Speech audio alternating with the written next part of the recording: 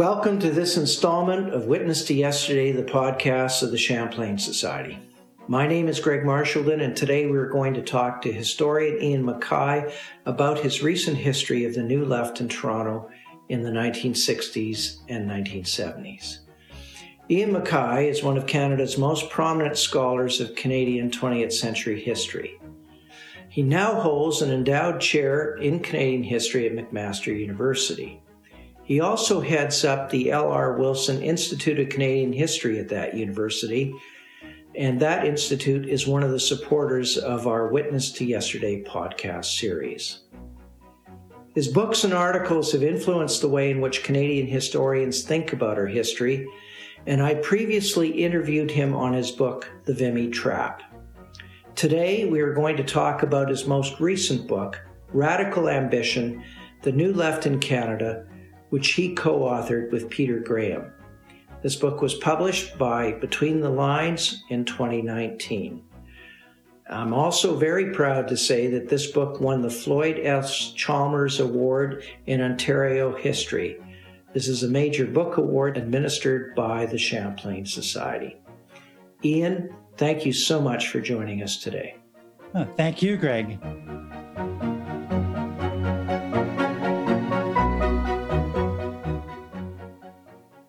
Well, first of all, let me congratulate you and Peter Graham on winning the Chalmers Award. I must say that you've given us a very comprehensive history of the New Left in Toronto during the 1960s, with its very long tail in the 1970s, right into the early 1980s. The depth and the breadth of the work is really formidable. I was amazed at the multiplicity of sources that you both used to reconstruct this history. So can you give us an idea of at least some of the primary documentary sources that you use for this book? Thank you, Greg. Radical Ambition is based on Peter's doctoral thesis at Queen's, with me adding 2 chapters and a note for further reading, plus throwing in my 2 cents worth here and there. The primary research was primarily undertaken by Peter. He put a lot of emphasis on the Toronto daily newspapers as sources. And that's very useful because it establishes a kind of factual timeline against which other people and other sources can be measured. He did a fair number of interviews with activists, consulted copious pamphlets and underground newspapers put out by the New Leftists, and looked intensively at their institutional records, which are really rich. Some of them are incredibly eye-opening. So we both put a lot of effort into giving New Leftists a chance to explain how they themselves saw the world. Now, a term like the New Left really doesn't have a meaning unless it's compared to something that we might call the Old Left. So can you define what you and Peter mean by the New Left and how it was different than what came before? We start off the book with Peter Zofsky's observation in Maclean's magazine in 1965 when he was checking out the young people in Toronto and Montreal. And he said there was something different about these radicals. He wrote, they weren't the agrarian radicals of old. They did not meet in union halls. They weren't like the beatniks that he'd met in earlier times. But they seemed to be different in the degree of their protest and also in its kind. They are a new breed. That's from Peter Zofsky in 1965. So what was new about them, I'd say, was kind of 5 things. 5 themes of leftism that they basically combined in new and distinctive ways. First of all, there's that key unifying idea of liberation. This is an epoch in which all the empires around the world are collapsing, when there are anti-colonial struggles, when the atom bomb is at the front of everyone's consciousness, when the struggle for peace means a war for life and death. So new leftism is forged right in the midst of all of these struggles against this new world order, national liberation struggles, you could call them. So black radicals, a little bit later indigenous radicals, saw themselves as transnational liberation movement activists, and they were connected, deeply connected in their own minds with people of color throughout the Western world and Africa, throughout the Third World. this is what it really meant to them to be a new leftist. Different than the old Communist Party, certainly different than the Social Democrats. Second thing, in addition to national liberation, it meant community. And by this, the new leftist meant something not just like a community the way we use it in everyday speech, like he lives in a community X. It's more like community is a rich, big ideal. Collectivity pursuing their own projects of local control, social action. Third, the new leftists everywhere emphasized self-determination. So they really want people to determine their own fates, their own lives. From a new leftist standpoint, when workers are treated as things in their workplace, students are treated like so many passive receptacles for facts. When gays and lesbians suffer psychic and violent damage because of their sexuality, when women are objectified, all of these diminish their experience of life. And they really want a form of leftism that says not just workers in the working class, but all of these people should be liberated from their oppression. And a fourth thing for new leftists, a genuinely radical and socialist way of doing politics. A better way of life was not going to emerge after the magic day of the revolution. You had to do it now. You had to put your body on the line in demonstrations. You had to live in collectives and communes. You had to free yourself from the mindless compulsions of everyday materialism. And finally, and it kind of sums up what new leftists were after, was this ideal of participatory democracy. This idea of a much richer, fuller, deeper democracy in which members of the community are empowered to liberate themselves. So by the 1980s in Toronto and in Montreal and other Canadian cities, but we focus on Toronto, there's a vast network of community health clinics and law clinics, libraries, free schools, solidarity groups with national liberation struggles, and they're all in operation at the same time. Oppositional newspapers, oppositional cable TV stations. So where this differs from the old left, I guess, is the new leftists weren't hung up on the idea of the party. They weren't hung up on that having to have one big institutional core of your leftism. They were after something quite different. They were really after the idea of self-regulating, free, democratic communities and all kinds of different spheres. So one of the stories that we tell in Radical Ambition is how the old left really tried to contain and marginalize these new leftists. But ironically, those old leftists, at the end of the day, ended up sounding very much like the new leftists they wanted to defeat. That, in a nutshell, is new leftism. Well, thank you so much for that great explanation. But why the focus on Toronto? Was it really the focal point for the new left in Canada? And what was unique, if anything, about the city and the new left movement within the city? In a way, one answer would be, well, nothing is all that special about Toronto. It's a big, booming North American city. Many of the patterns you find in Toronto that we go into could be found anywhere on the continent, in New York City, in Philadelphia, San Francisco, even Mexico City.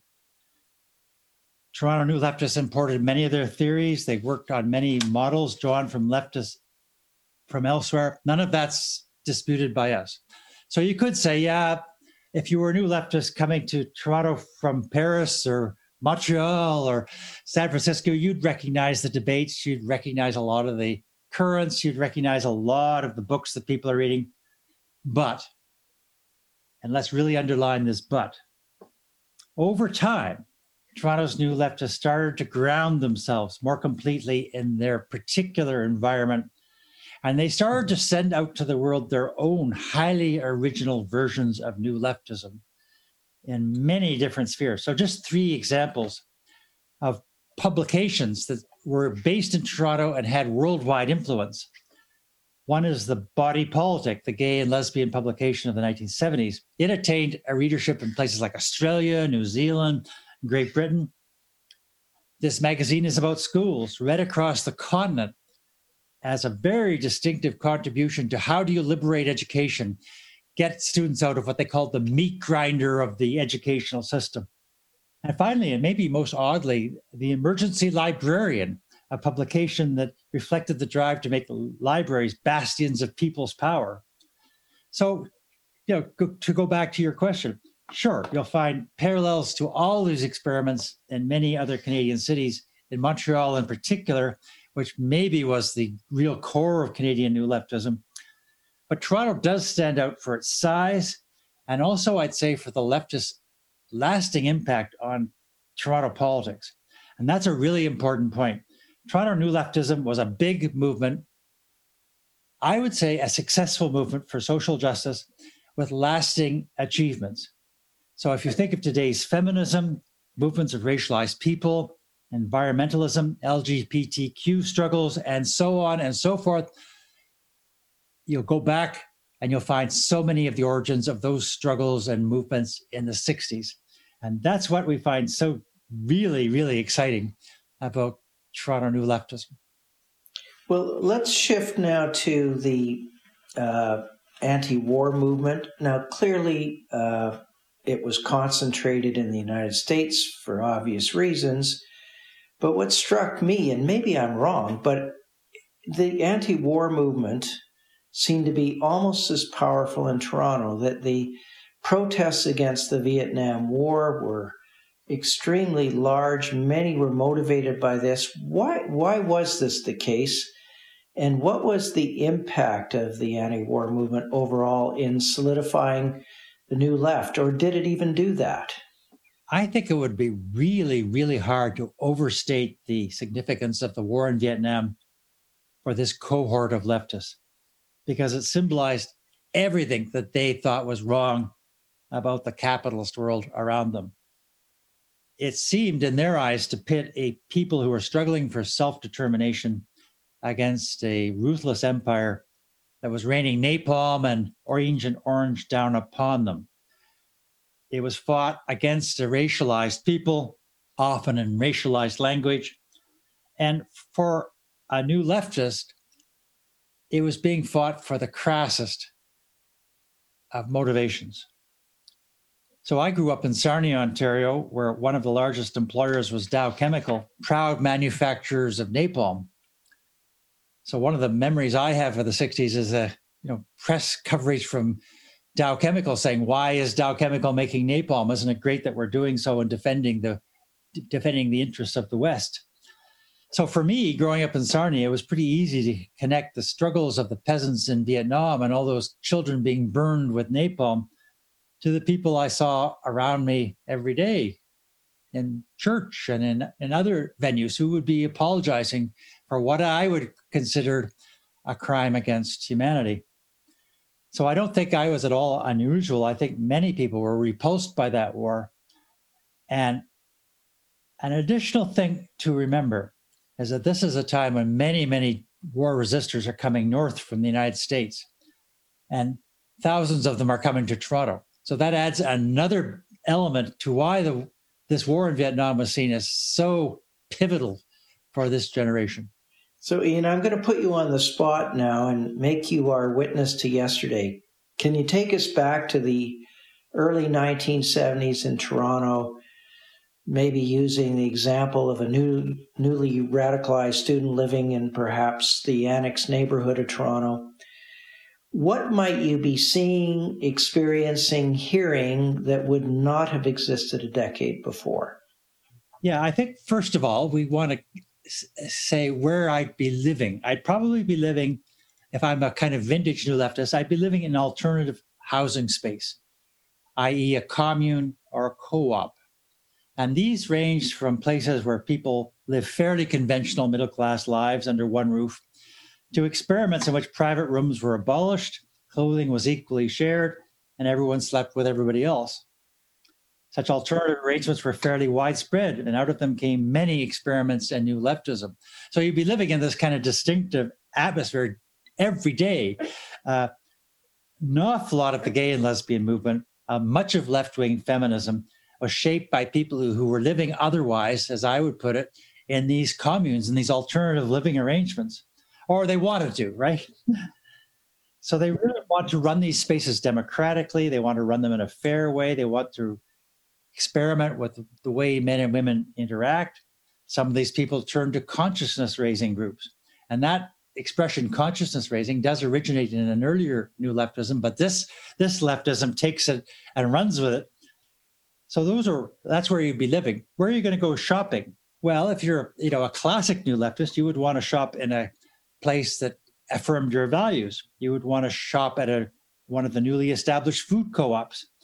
You would want to read a left-wing community newspaper. You would want to tune into a left-wing television show on cable TV. And then your housemates might want to go and demonstrate against the war in Vietnam, or later on, the various wars the Americans are waging in Central America. A third thing is that you'll be immersing yourself intensively with passion in left-wing literature. So if you think of the big heavies in the international world, you'll be thinking of Herbert Marcuse, Frantz Fanon for sure, Che Guevara. But also in Canada, you'll be thinking of Pierre Valliere and Howard Adams, Charny Guettel and Dorothy Smith. These were all people who were giving you a new way of looking at the world, one that was critical of pretty well everything that the mainstream and your parents stood for. And a fourth, you might be inclined to see recreational drugs as gateways to expanding your consciousness. And you would start gravitating maybe to new forms of experimental theater and music, art. And fifth, as you try to establish a path through your own life, you might well want to do so in a way that reflected not the rat race of a business civilization, but your own values of solidarity, equality, and genuine democracy. So you wouldn't really want to buy into the rat race. So this is the golden age of the community health clinic, the parent-run gender-equal daycare, and the ward associations all over Toronto, where people are really trying to do grassroots democracy in the community. You would spend a lot of time as this young New Leftist in meetings, meeting after meeting after meeting, a lot of long meetings. And everybody in these meetings has got to have the right to have their say. You shouldn't have a hierarchy shutting people up. So a lot of them went on, till the early hours of the morning. And this was the kind of New Left experiment in participatory democracy. So 5 big things that I think this young New Leftist would be up against in this brand new world of Toronto in the 1970s. And it wouldn't have borne much resemblance to the Toronto of the 1950s. It really is a different space. So just briefly describe the experimental free university in residence that is known as Rochdale College that was on Bloor Street in Huron. I actually lived right near it for a number of years and used to see it all the time and wondered about its history. But it's, of course, located at the edge of the University of Toronto campus. What was this, and was there any connection between Rochdale College and the New Left movement?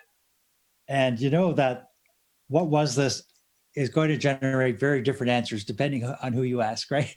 So if you ask, I would say a mainstream Toronto business person during the heyday of Rochdale, 1968 to 1975, you would say this place is a disaster zone. It's an 18-story building on Bloor Street. It's initially conceived as just one more addition to the University of Toronto's accommodation system.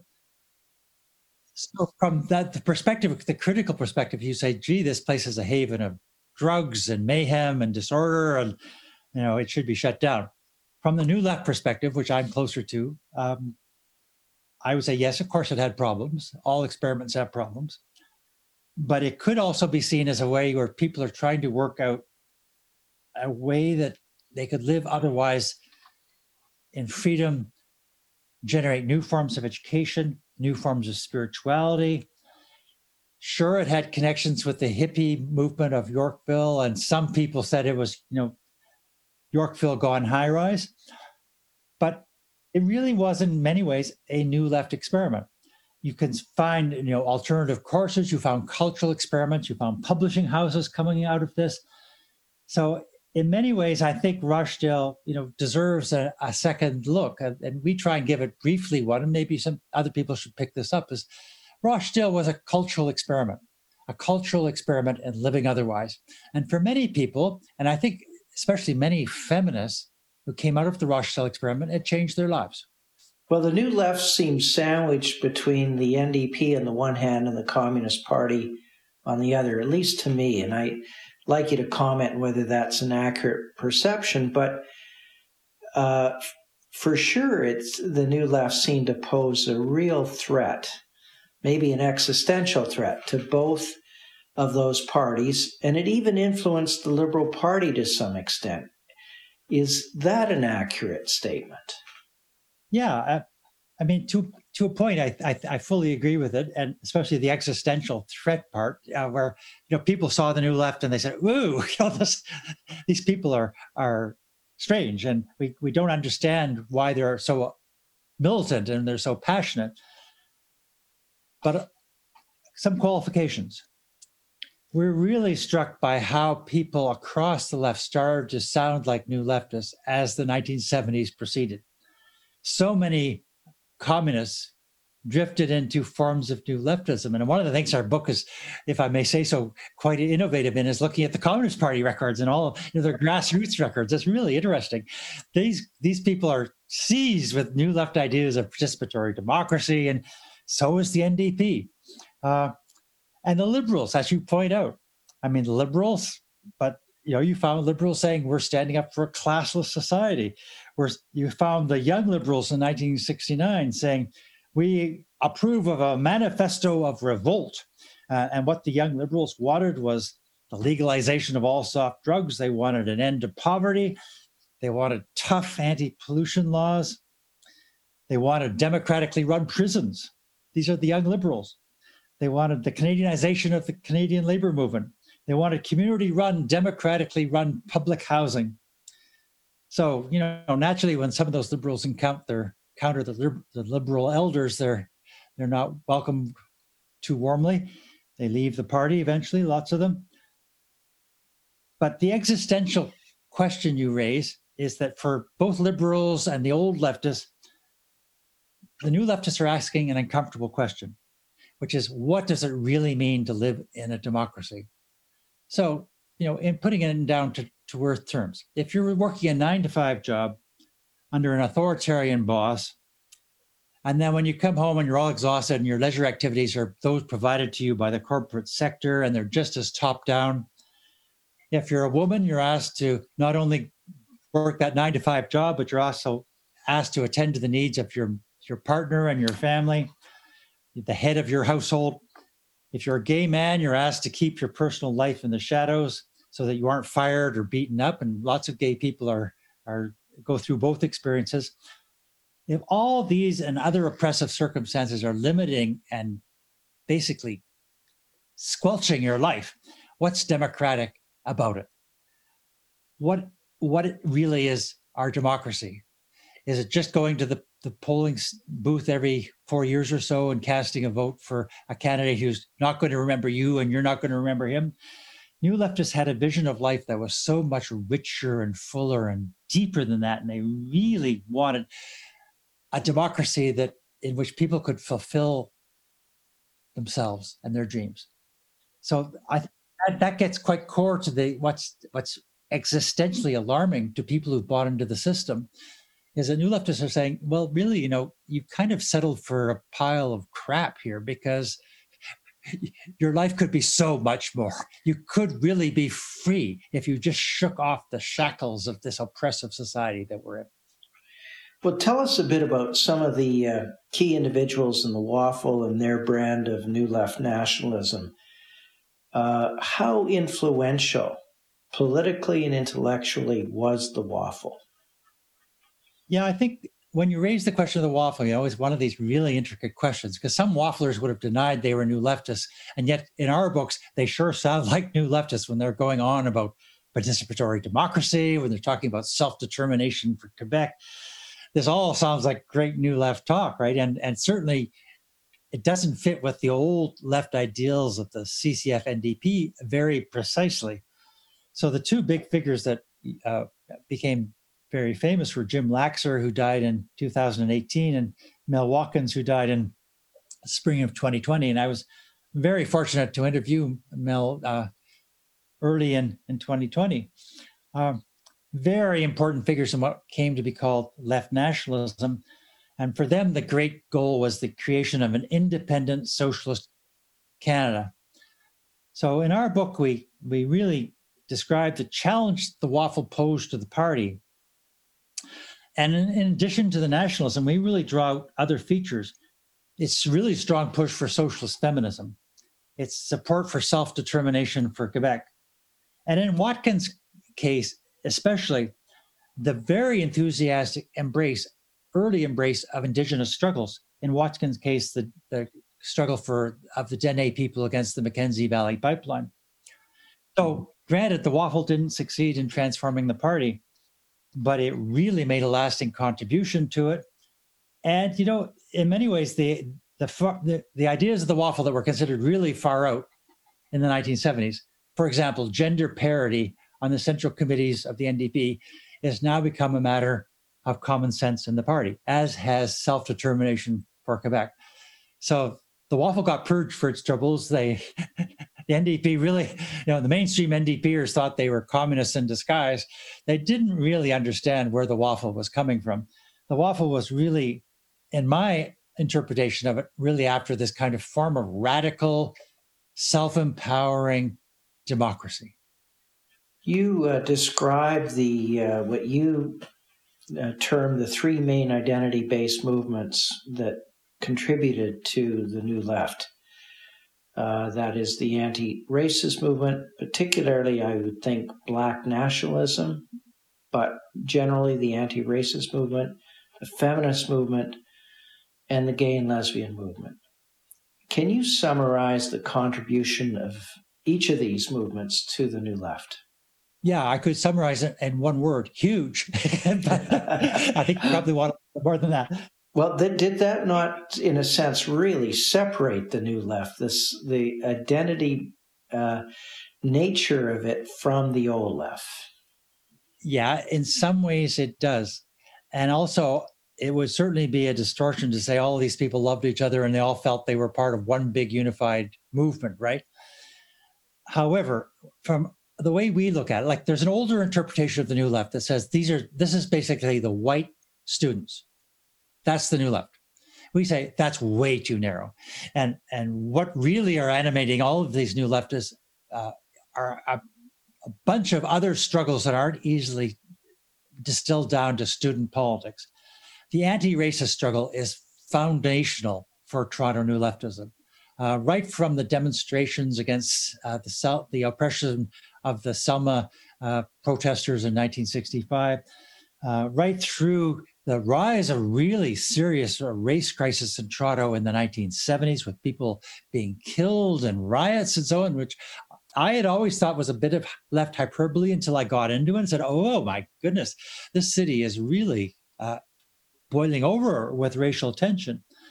We really focus on particular incidents like the Afro-Canadian Ted Watkins, who was a star of the Hamilton Tiger Cats. He became a founder of the Afro-American Progressive Association and a voice for Black Power. But he got typecast by the Toronto media, including the supposedly progressive Toronto Star, as a kind of apostle of hate and crazed apostle of armed violence, which he never really was. So if you're trying to look at the history of anti-racism and ground today's anti-racism in a historical perspective, you'd really want to go back to the 60s and 70s in Toronto, where this is really where it's starting to really happen and take on the dimensions of a mass movement. For feminists, this is, of course, a huge moment, and many of the founding moments of Canadian feminism are to be found in Toronto. From 1969 on, with the Toronto Women's Liberation Movement, the abortion caravan in 1970, which challenges Canada's abortion laws. Daycare struggle at the University of Toronto is foundational. So lots of things that we take for granted today about the rights of women, about access to abortion, are only starting to come on stream in this period in 1969, 1970. And it's Toronto. I wouldn't say Toronto's the only part of this story by any means, but boy, those Toronto feminists are powerful, distinct, intelligent, and extremely determined to change the entire system. And then the third major identity leftists that we talk about are the gay and lesbian movement. Again, 1969 on, foundation of the Community Homophile Association of Toronto, merging into body politic, and then all through the 70s, a huge struggle for gay and lesbian rights, culminating in 1981 with the Bathhouse raids, which was the largest single arrest in Toronto's history to that point. So it's a terrible tragedy for some. It drives some to suicide. It drives some to the abyss of public shame and so on. But for the gay community, it's kind of a tremendous moment of affirmation. And here's another big thing I would say. In addition to these big three identity leftisms, we would add all the people who identified in solidarity with revolutionary movements around the globe, especially Latin Americans resisting US imperialism. So a core point that Radical Ambition tries to make is don't put these struggles into silos when you're writing their history. Sure, feminists naturally focus on women's liberation and the rise of feminism. Anti-racist activists today will go back and look at the anticipations of their movement. Gays and lesbians will say that's when Pride started, for example.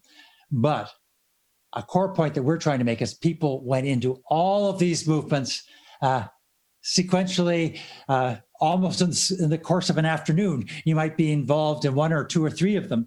So, if you go back to the example that we started with our young person in the annex in this co-op for this commune, one of the things that person might well be doing is going to a national liberation support group, going into a gay liberation group, going to a feminist group, worrying about participatory democracy.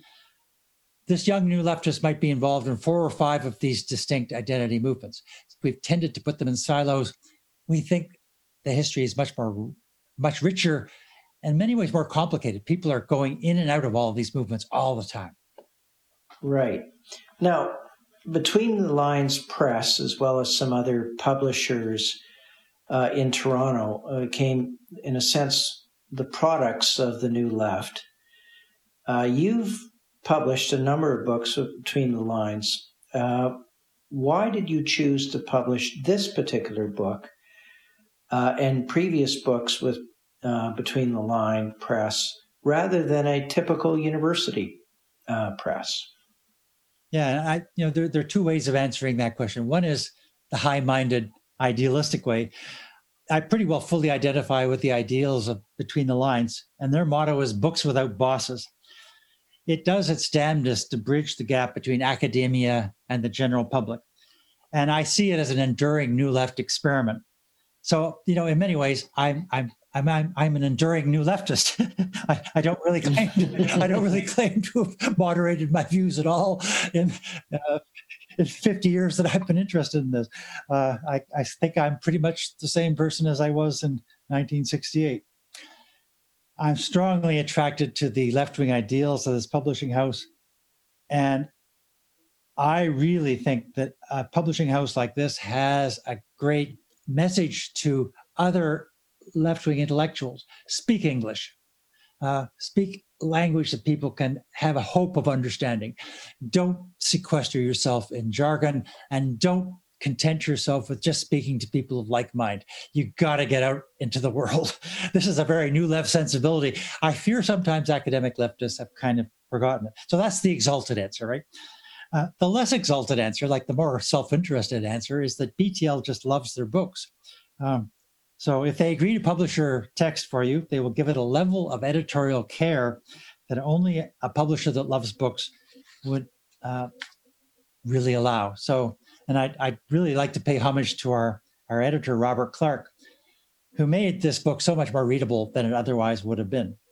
So yeah, it's an academic book. It's long, it's detailed, it's got a long bibliography, which I kind of insisted we put in because I wanted this to be a springboard for other researchers. And it's definitely not going to be the last word on the New Left. I mean, I really want people to take this up and run with it. But I also hope that there's a lot of enjoyable qualities to the book, and there's many good stories and anecdotes that maybe an academic press would say, oh, do we need to have so many stories?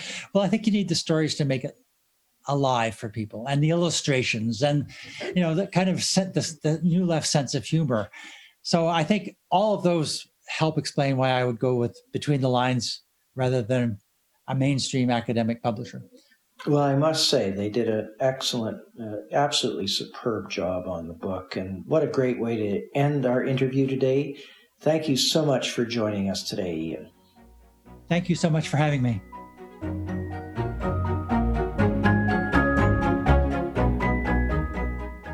My guest today was Ian MacKay. He is the co-author with Peter Graham of Radical Ambition, The New Left in Canada, published by Between the Lines in 2019. You've been listening to Witness to Yesterday. Please visit our website at www.champlainsociety.ca, where you can become a subscribing member and really help support this podcast. If you like what you've heard, let your friends know by forwarding this podcast through the social media of your choice. This podcast is made possible by the members of the Champlain Society. We want to thank the Hudson's Bay Company History Foundation, the L.R. Wilson Institute of History at McMaster University, and a consortium of Canadian scholarly book publishers that includes the University of Toronto Press, University of Ottawa Press, and UBC Press. My name is Greg Marchildon. This interview was recorded on February 12, 2021, and it was produced by the ever helpful Jessica Schmidt.